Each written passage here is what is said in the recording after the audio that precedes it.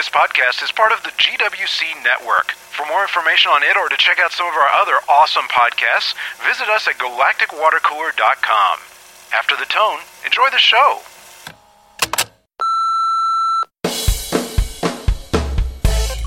This is Save Eureka, podcast number 33, season 2 wrap-up.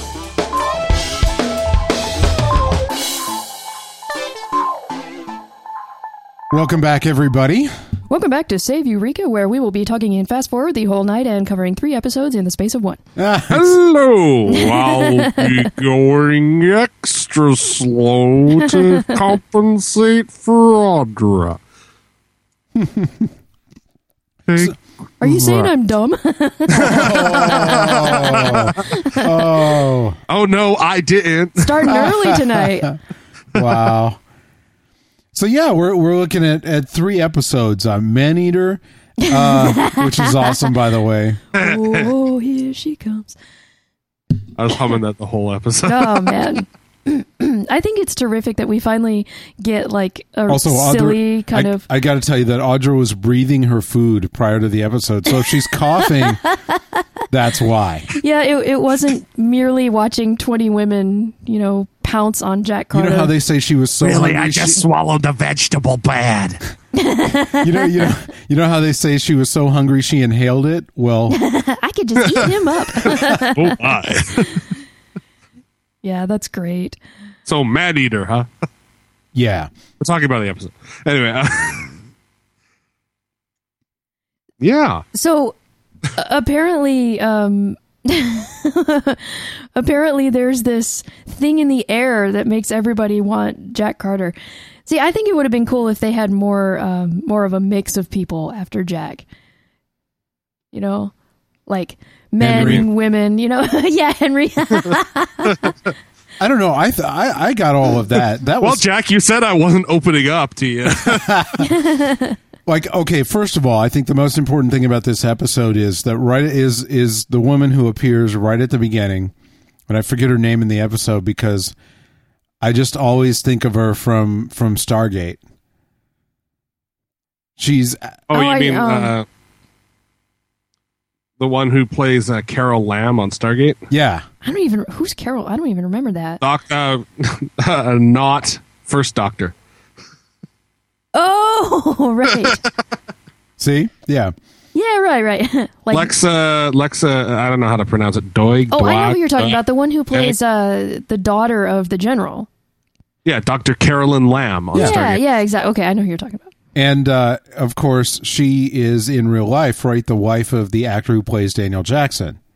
Michael Shanks, yep. Right. Yeah, and this is... They actually met on the set of Andromeda. Where they... she on Andromeda, she played the Andromeda Ascendant and Rami, the AI robot. Oh, right. Android. And in the episode where Michael Shanks was guest starring, he was playing another AI who Rami falls in love with. And then I guess The that irony. continued. Yeah. And so, yeah, she appears, and then, of course... super hot Daniel Jackson. Yeah, and then, of course, Daniel Jackson appears in the next episode, Right. which can't be an accident, I suppose. They were in town. Yeah, exactly. They're like, you could play a blacksmith sort of guy, couldn't you? But I think it's funny that the idea, like the scientific idea that this peptide or whatever from Taggart's lab, which, by the way, where's Taggart been? I guess he's been cooking up this, the luck virus and the sexual magnetism virus, like in Red Dwarf. Did you ever see You those? had to make Juan? room for the poop guy. Yeah. Juan, did you ever see, what was it, season 8 of Red Dwarf with the sexual magnetism virus and the luck virus? Oh, I am... It was If I did, I don't remember it. Okay. Well, there's seriously this entertaining. terrific episode where Rimmer abuses it, and he wants to get the most bang for his buck, per se, I guess, as you could say, out of the sexual magnetism virus. So he injects it directly into his groin, and then he can't walk. So he's walking around like he's numb from the waist down, and he looks like this ridiculous, like he's just stumbling all over, and these women are like, hi, everywhere he goes. And I just think it's funny because it makes you wonder, like, really, what is the chemistry of attraction? Like, is attraction that carnal? That's simple. Yeah, is it that simple that a chemical could make people that crazy? You'd think that there would have to be some other aspect to like blend with it to make an ideal combination. But apparently, if you have enough of the one thing... What, Sheriff Grabass isn't enough? What do they call it? The Gilroy? Ocean's 13. The Gilroy. The Carter. Hey, it was the nose. The nose plays. No, I'm coughing. But Let's yeah. all cough. But seriously, I mean, so this is a classic...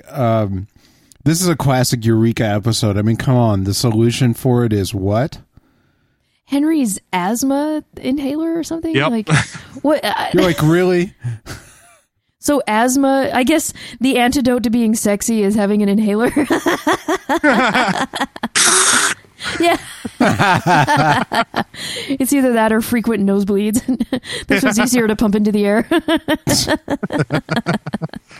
Well, yeah, the quote scientific explanation was that the whatever he was using for allergies would Produce the basically bond to the pollen spores and Right. basically turn them into phlegm. So basically, they deflemmed the whole town. That's really gross. Yeah. Well, in the medieval period, doctors believed that our four humors, they were called, were like the bodily fluids that actually controlled your emotions. And phlegm was one of them. Well, wow. There you go. There was black bile, yellow bile, blood, and phlegm. And those were like all, like if you had too much anger, or I think it was like if you had too much jealousy, then you had too much yellow bile, and too much anger I think was too much blood. And so basically, like if you were an angry person, they would like cut you and let a bunch of your blood out, and it would make you less angry. It also makes you anemic. And or afraid that people would cut you more. Either way, it works out, right? I wonder how they deflem you. I guess this is how you deflem. Yeah, I the guess town, this right? Henry's asthma medicine. They would just Too much phlegm makes you really randy, I guess. But yeah, Which is why I'm coughing, apparently. It's a classic sort of Eureka solution, It's got the great humor in there with Fargo in his full glory, with the bullhorn, All right, everybody, 15 paces away from Carter. That was awesome. Get back. He's the chick wrangler. Chick wrangler. Way to be discreet, Fargo. This episode, though, if you think about it, like a lot of these other ones have been fairly significant A stories, with a B story that's moving the Beverly situation ahead just a little. And all of a sudden here we have what I have to admit I feel like is kind of a very small A story. And this episode really exists to like... It was almost like the B story was so much fun. Well, no, I mean that's what I'm saying. The A story was the peptide. Yeah. And the B story in this one really took front seat, which was getting the Beverly thing positioned for this two-parter. Right. I think, more so than in the past. I don't understand why I find it so funny that Beverly was in Gitmo. I mean, that's a horrible thing to laugh at, but it's just, it tickles me. I don't know why. Maybe it's because...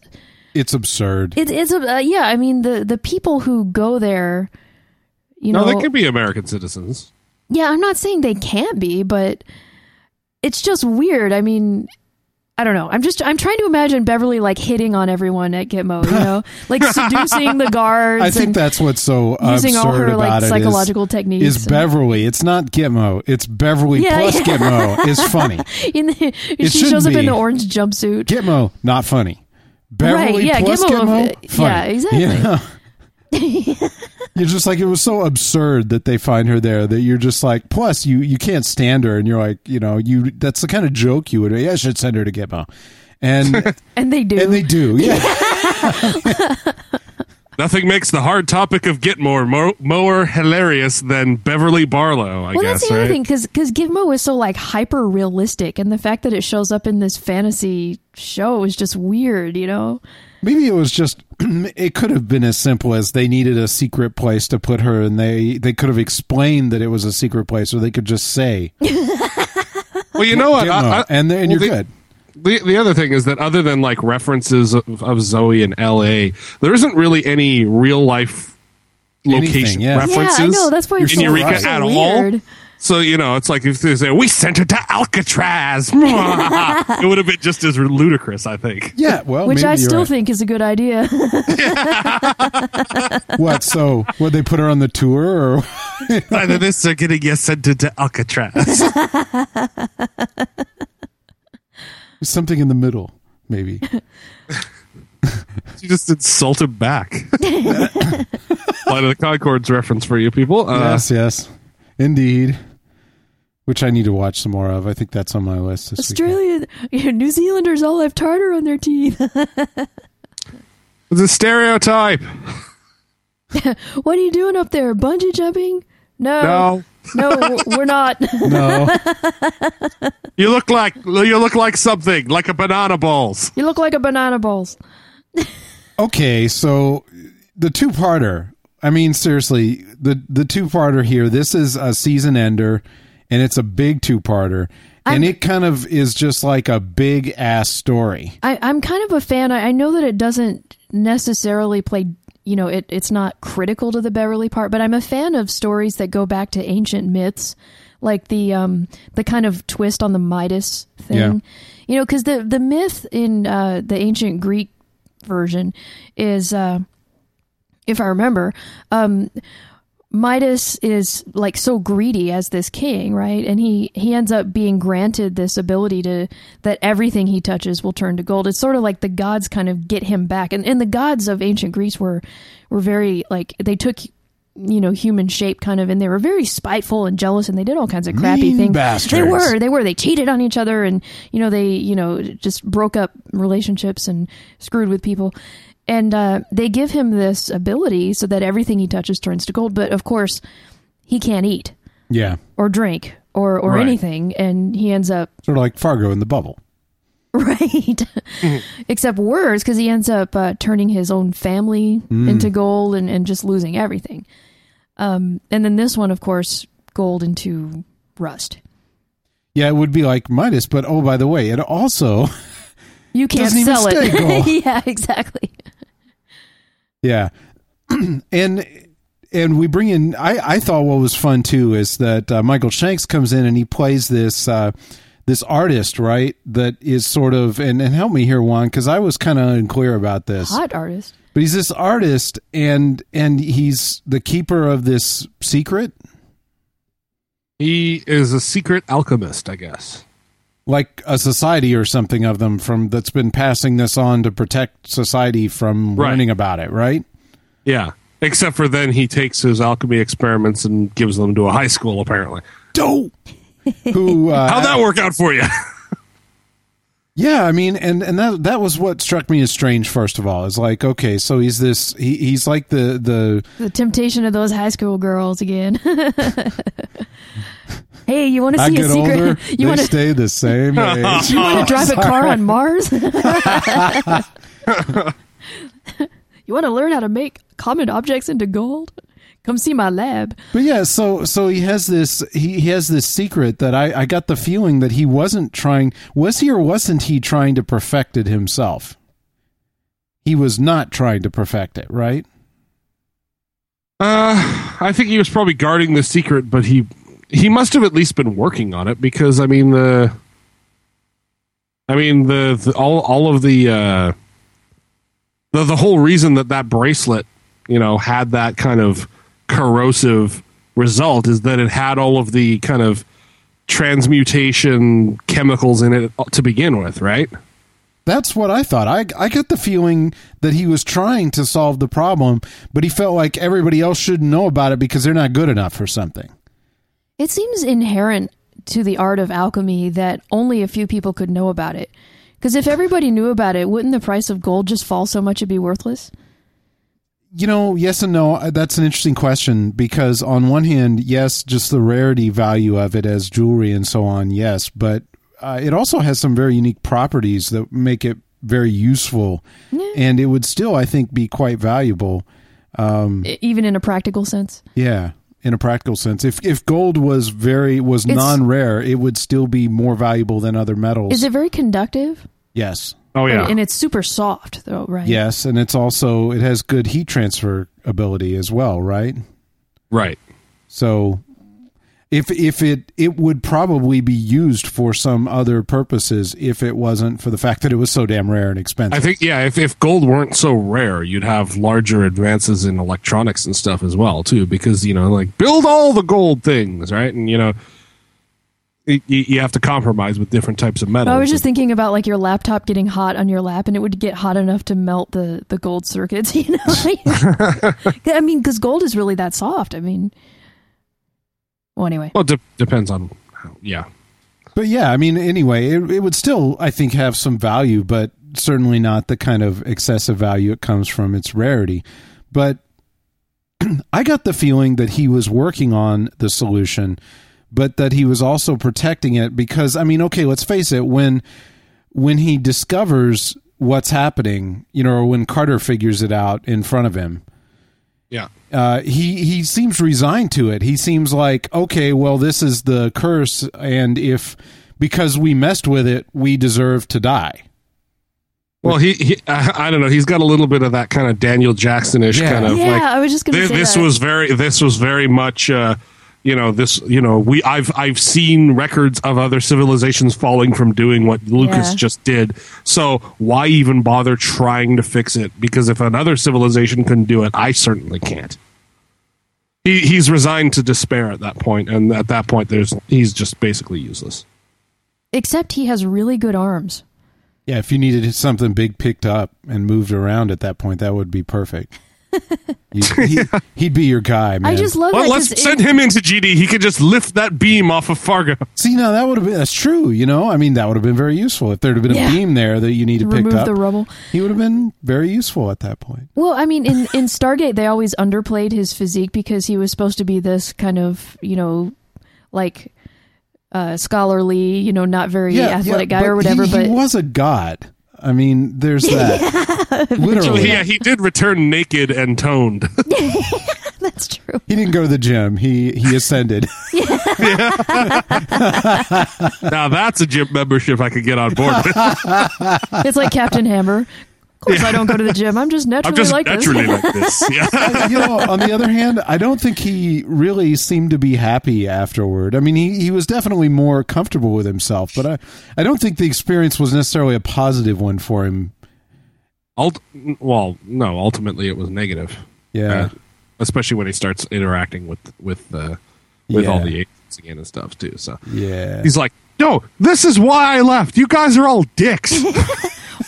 Blessed are the biceps. Wow. But yeah, this was obviously post gym Michael Shanks. He was a big dude here. And well, not a big dude, but he's a big dude. I think he's a big dude.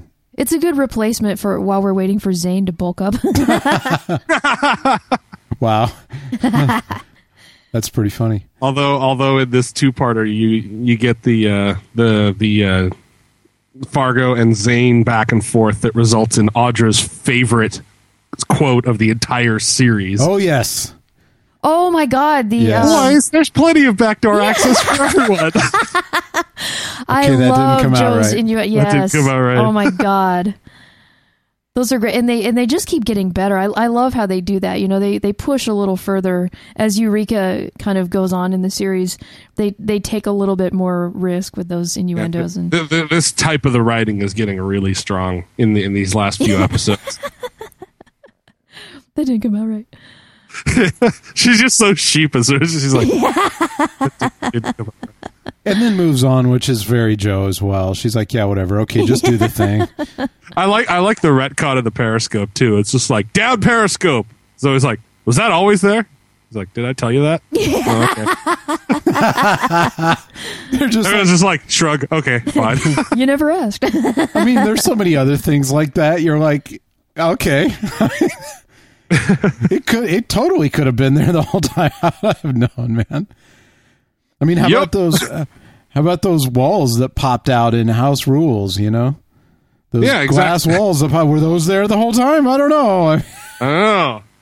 Suddenly, there's all these rails in the carpet for some reason. Okay, it's all good. Yeah, it's Eureka, man. Stuff like that. You gotta love stuff like that. They're just like, what?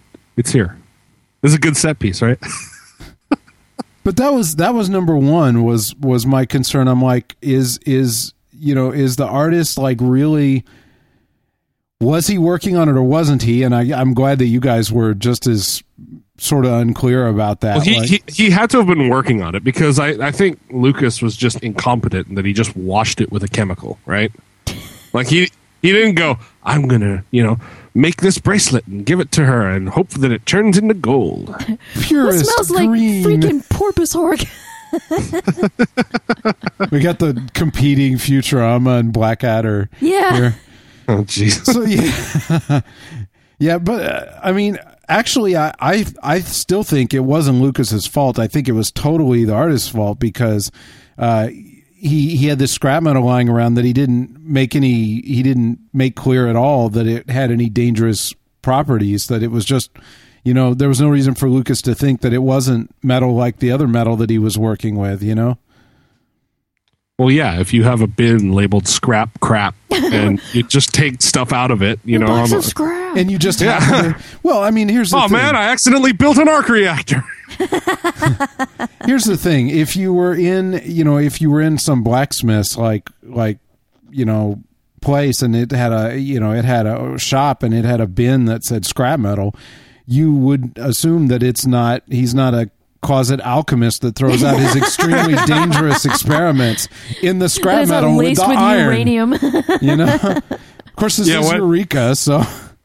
When Sean comes into your shop and he sees that bin of scrap pieces of 1x1 square tubing, is he like, he might have treated those with a corrosive chemical. He might. No, he'll just pick up a piece and move on. He might be a closet alchemist. Better lick it to find out. If I just happen to clean it with a particular acid, it might destroy humanity. I don't know. And it's like Walker, Texas Ranger, would always lick things to find out what they were. He always knew everything was cocaine.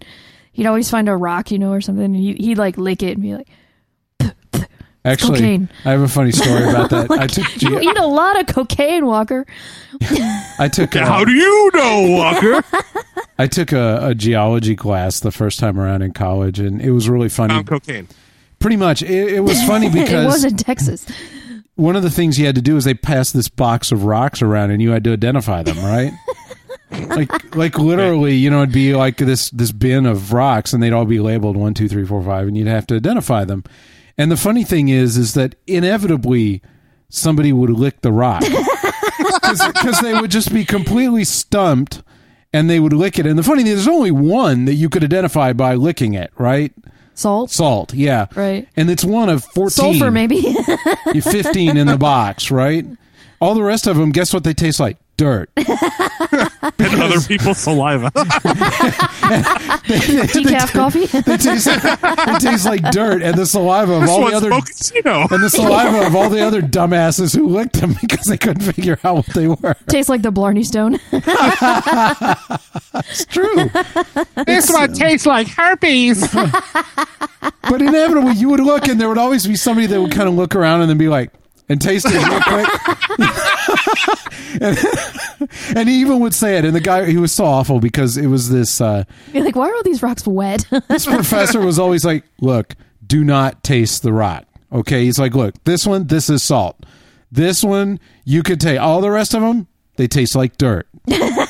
But people would still do it. Do not taste, and inevitably they would. They would just be stumped. They think, maybe if I taste it. In this course, we practice recycling, so you really don't want to be looking at these rocks. They are used rocks. I have to admit, hundreds of classes before you have licked these. These were pulled out. They used to filter through the city sewage. Right? This is so horrible. I shouldn't tell this story, but it's so funny. I can't not. This also was a class that... This is awful. The poor professor was really anal about where everybody sat. And this is a college class. Give me a break, right? He wanted everybody to sit in the same place every time they came in, period. Probably because he couldn't learn their names. And no, he never called anybody by name anyway. And then the trick is that so he had his way of taking attendance was he would pass the roll sheet down each aisle, and you had to like put a check by you had to write your name in or something. You R27 present. Yeah, and then he would count them at the end. He would figure it out. So people would, of course, write other people's names in, because what the hell? You get your buddy who sits next to you to write your name in, and you're good. So there was an empty seat in my row, and he passes the thing through, and it comes out and it's full, right? Uh-huh. So he's like, someone is clearly missing here. Put a check by your name. So it goes through, and of course there's a check by every name, right? Put a check by your name. That's it. So then he's like, he's just getting madder and madder and madder, and he's thinking less and less and less, because he's so angry. So he keeps coming He's up. He's like with, the Hulk. He is. Yeah. He keeps coming up with these other tests and things for them to do, right? Which don't involve the real one, which is ask backwards each person. Check. Now put 2 checks. Ask each person their name, right? Where there's only like 12 people, you could have done it. So we go on like this for like 10 minutes, with him just getting madder and madder and madder. And the funny thing is I suspect that by the time like 5 minutes had gone by, because the guy was really unfriendly on top of all this, I don't even think the same person was doing it. I honestly think there's just everybody's. It's like, all right, you're wanting to hold up the class that we're paying for here. All right, well, let's just F with this. I think everybody was just thinking, I wonder how far he'll go, just kept putting the marks or doing the thing. And it just got freakier and freakier, and finally he left. Wow. He just left. Really? Yeah. And we all sat there for a while, and then we left, And I feel bad because in hindsight, poor guy, he was having a bad time, and I failed the class, so I won't, because I stopped going eventually because I was a dumbass, but. Oh, he would have never known because someone filled in your name. You're like, how did I get a B- in this class? I didn't show up to it. I don't understand. You came to every class. I didn't do anything. No, full attendance marks. I never knew enough people in the class to ever have somebody do that for me, even if I had wanted to. But anyway, I'm sorry. It's just, but the funny one was too, is like the first time it went through, he said, put your name down. And then he passed a new one out and put your name down. And somebody had put like Batman in, and because that was near the last thing is he was like, well, here, fill this out from scratch. And somebody put Batman in, and he got really angry at that point. And then there was one more, like put a check or something. And then he left. Anyway, sorry, I shouldn't have brought that up, but it was just, it was the geology. I'm going to suspend one of you. It was the same random from the class. Turd Ferguson, get out of here. Batman, you are suspended. Please leave immediately. So back to Bruce Wayne. Back to the final episode here of Eureka, the season ender. No, I've got a question because I don't understand fully. The other one. Yeah. Okay. So Another big question. Henry teams up with Beverly. Okay. First of all people. Yeah. Why? Okay. So he wants to separate Kevin from the artifact, presumably so that the power of it doesn't get abused, right? Well, let's back up one level, because I think first of all, I got that Henry was trying to figure out what happened, what the hell was going on, and he wasn't allowed to find out anything or be a part of the artifact or what was going on with it, right? So he wanted to talk to Beverly because he wanted to understand what was happening, right? Right. So he's the one that lets her out, right? But then when he gets involved with her, for some reason she's like in a cell in Stark's place or something. Well, Stark gets her out, and Stark brings her to Eureka because Stark wants to separate Kevin from the art. Yeah, exactly. So at this point, I want to separate the artifact from the series because I'm just tired of it. Well, you get your wish. This is exactly what we're doing. So, but where I'm a little unclear is I know that Stark gets her and brings her back for that purpose. I know that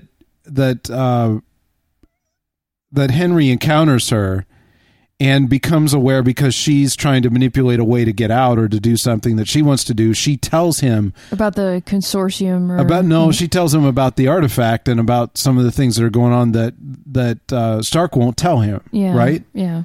Right. And then all of a sudden he decides to team up with her for some reason, which is what I don't get. That's the part that falls apart, because after she's given him all the information, she doesn't really do anything for the rest of the episode other than be like, I want to talk to Kevin. I want to talk to Kevin. I want to talk to Kevin. You're like, okay, Rain Man. You are not needed, actually, at this point. Thank you very much. She could have just left her locked up and done the lockdown himself. And why? I don't understand, too. I mean, Henry knows that she had a part in Kim's death, and he's known this whole time. So why isn't he angry at her? Or wasn't Henry even the guy that designed that transporter? I think they mentioned that as well. Yeah. So it's like he knows how to use it. He's got Stark there to give him the key missing piece of information about the DNA and stuff. And he's got all of the information he needs to do the lockdown. He's even got that situation where the gold lockdown, the gold turning into other stuff, turning into whatever, right? He's got all of the thing. Why does he need Beverly? Yeah, I got to admit, I was a little unclear. Arm candy? Yeah. I don't know. If anything, it's going to be harder to pull off his plan with her there, because then he's got to sneak her into GD. She really kind of goes out like in a Seska move, though. I mean, you are so right. You are so right. She is the Seska of this. I mean, she is. She uses the transporter to escape, essentially, back into Beverly enemy hands. Beverly is totally the Seska of Eureka. Yeah. I had never thought about that. That is a great... She's a little less interesting than Seska, though. True. She's like a Keska. Wow, that's awful. Keska. No, she's... Wait, how can I don't know if I can... Yeah. Keska, take it through. Keskusky. Add that kind of blandness of Pulaski. I see where you're going. Qu'est-ce que c'est? Yeah, it's qu'est-ce que c'est, just different, slightly different pronunciation. Oh my God. Oh, wow. Yeah, it's very Trek. I mean, I have to admit, I like that because it's Trek, and I love Trek. Fix it with the transporter. Use the old transporter image. We'll separate him. We'll make him, two. That'd be great if, like, Cole Meany was the guy that was the guest star on that episode. That was like, hold on, I designed this machine. It's like, yeah, I'm sure you did, buddy. I'm the only enlisted man in this whole place.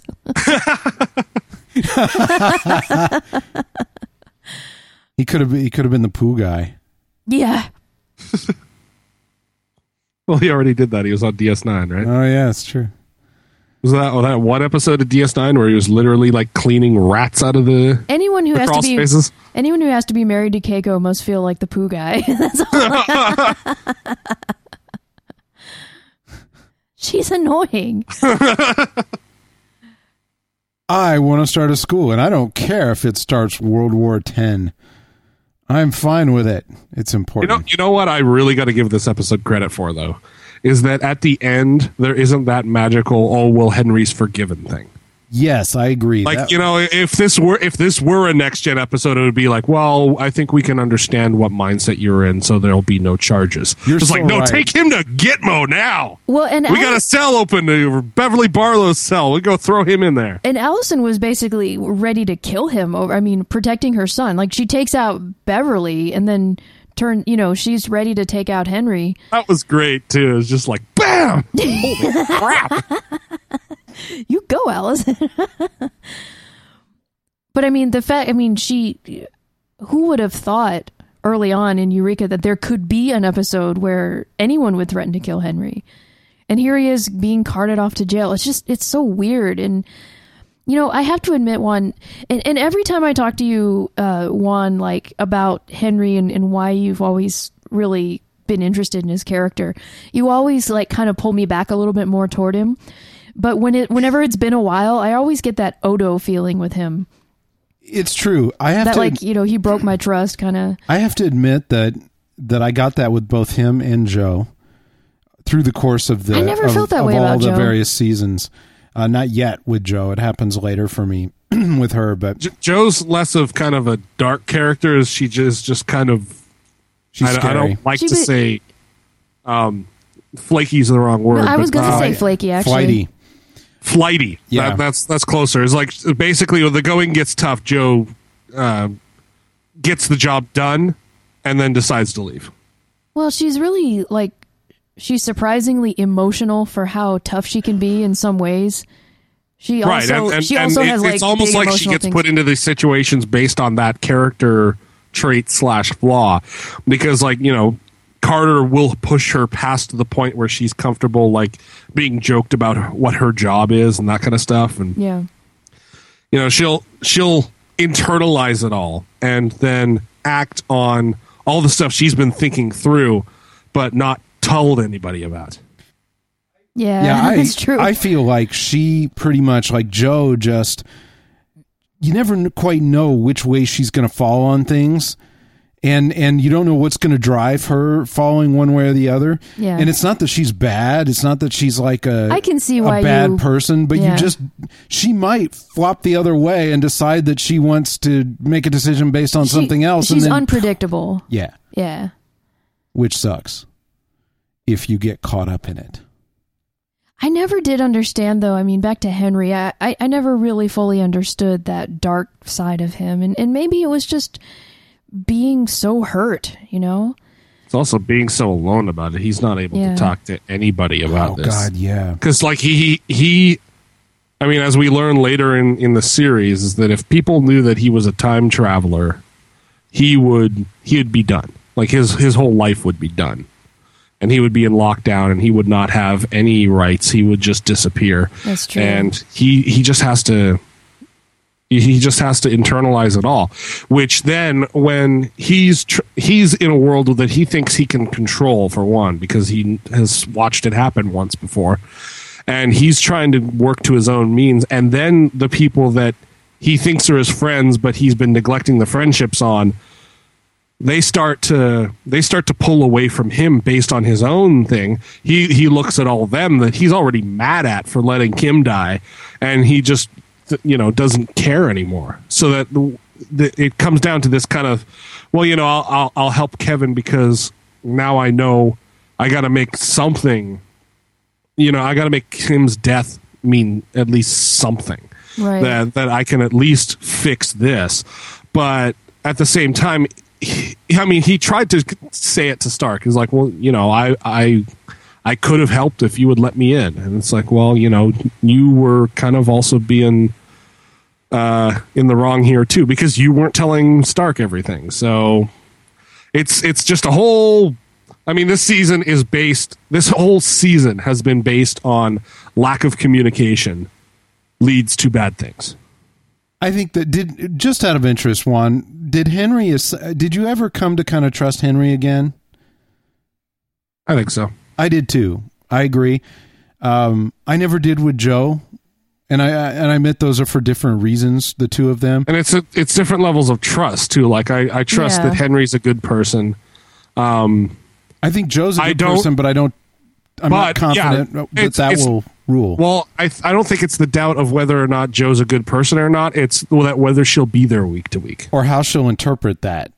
Right. You know, at the moment, she may interpret it differently. So she's like always an unknown force when she gets involved. I think of Henry and Jo as kind of apples and oranges, though, because, you know... It's a very different discussion. I agree. Yeah. But in the end, I think both of them kind of fell out for me. I like when they showed up, you're like, oh crap. Yeah. And I still, at the very end, of where broadcast is today, you know, I still feel that way about Jo, but I don't about Henry.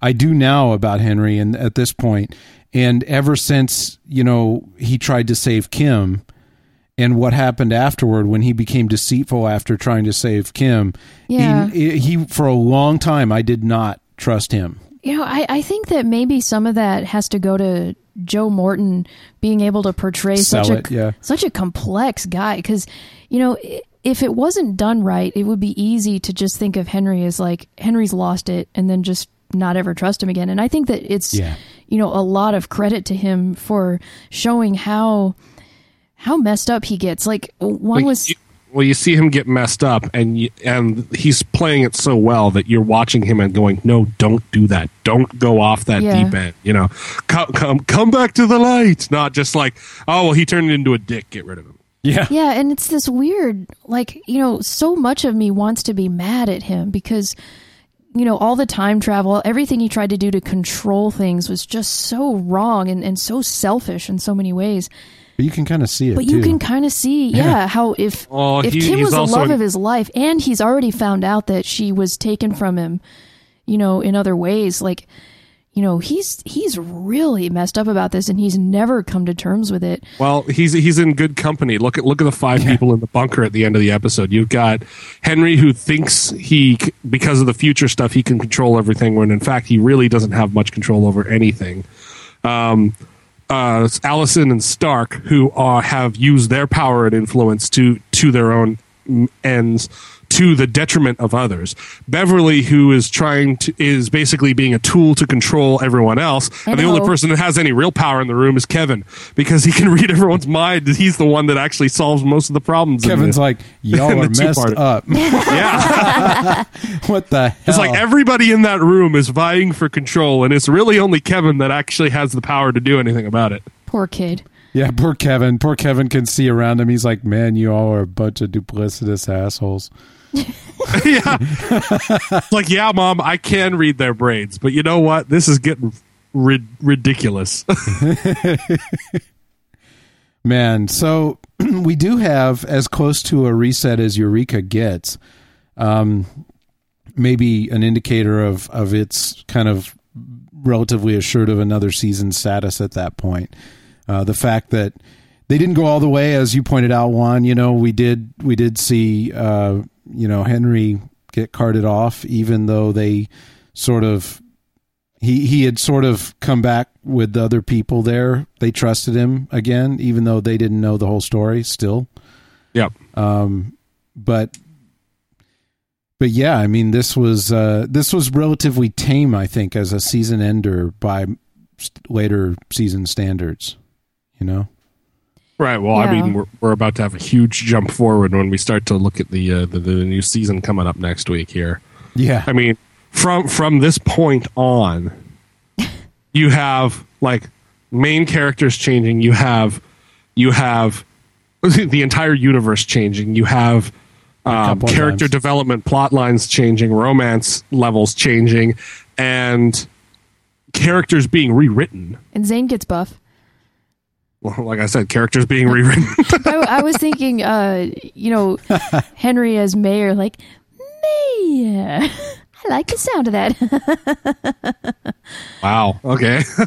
Well, I mean, it's cool that, you know, he's always had this leadership role. Yeah, but Eureka's always been ahead of the times, at least in what we saw later. But I guess I shouldn't talk about that. So I'll just let that go. Oh, should I not? Okay. That's okay. I wasn't trying to spoil things. I think next week, and maybe this is a good place to stop before we do accidentally spoil more. Like Audra just did. No, you didn't, but we could very easily. So if you're listening next week, we are going to be watching New Eureka. Oh, I can't believe it. It's just, it feels like it's been forever. Yeah, it does. Well, that's because it has been forever. Yeah, it's awesome, though. I can't wait. Does anybody know, and I should know this, I'm sure, and I probably shouldn't ask her. I should have looked it up. But are they going to show, they're going to show, there are 10 more episodes, right, or 11? Oh, I have to look it up. I think 11, right? Yeah, because they did the one extra, I think. Yeah, they ordered one extra. And as a final one. And are they going to show them all, or are we going to get breaks in between them? I'm sure there will be some breaks. Right now on Wikipedia, I show a 6-episode schedule. I don't know what that really means. I mean, you've got air dates of April 16th, 23rd, 30th, and then May 7th, 14th, 21st. So we're going to get episodes all in a row here, at least 6 of them. So it'll be interesting. But it's going to, I'm going to guess that 6 is going to be another big break. Wow. That's the thing, is that this is a franchise they're going to want to push until the end. I mean, this is the BSG scenario, right? How long do we have to wait for the info dump, right? Well, if you guys are listening, and those of you who are listening and who are kind of the hangers-on for Eureka, if you know what's going on with this or have read somewhere, shoot us an email. Let us know. We'd be interested to see what you know about it as well. And hopefully they'll show us all 10 relatively soon, or 11, and we'll get to see the wrap up of the universe. But anything to add here at the end, Audra? Oh, I would just suggest in the meantime, watch the show live when it's on, because that will help support, let them know that we support the writers and everything. And if you're interested, if you're on Twitter, you should follow Colin Ferguson, and it's at Colin Ferguson, Jamie Paglia, and I'm trying to think, Erica Chera, and Neil Grayston all tweet as well. Indeed. I think they're mainly the ones who... As well as Will Wheaton and Felicia Day, of course. About Eureka, that's true. So actually, I believe also Neil Grayston is going to be on next week's episode of Tabletop. Nice. Yes, I saw that along with Will Wheaton. Yeah, indeed. I can't wait, because that's the Settlers of Catan episode. So Grayston is going to have wood for sheep. If you don't know what we're talking about, go to YouTube and search for Tabletop. Or wood for sheep. Trust me, put it in Google, you'll find it, along with other things. Oh, by the way, there's a new Carcassonne. Save search set to high, please. There's a new iPhone app for Carcassonne. Nice. Yeah. Okay, so I guess that's it. We will see you next week with a new episode.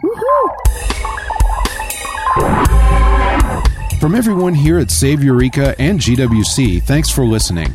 If you'd like to watch Eureka or other fun shows with some of the friendliest people in geekdom, visit us at galacticwatercooler.com. We'd love to hear from you as well. If you have something to add to the show, give us a call at 214-296-9229. That's 214-296-9229, and follow the instructions there to leave us a message for inclusion in a future podcast. Financial support from listeners like you keep all GWC podcasts on the net each week.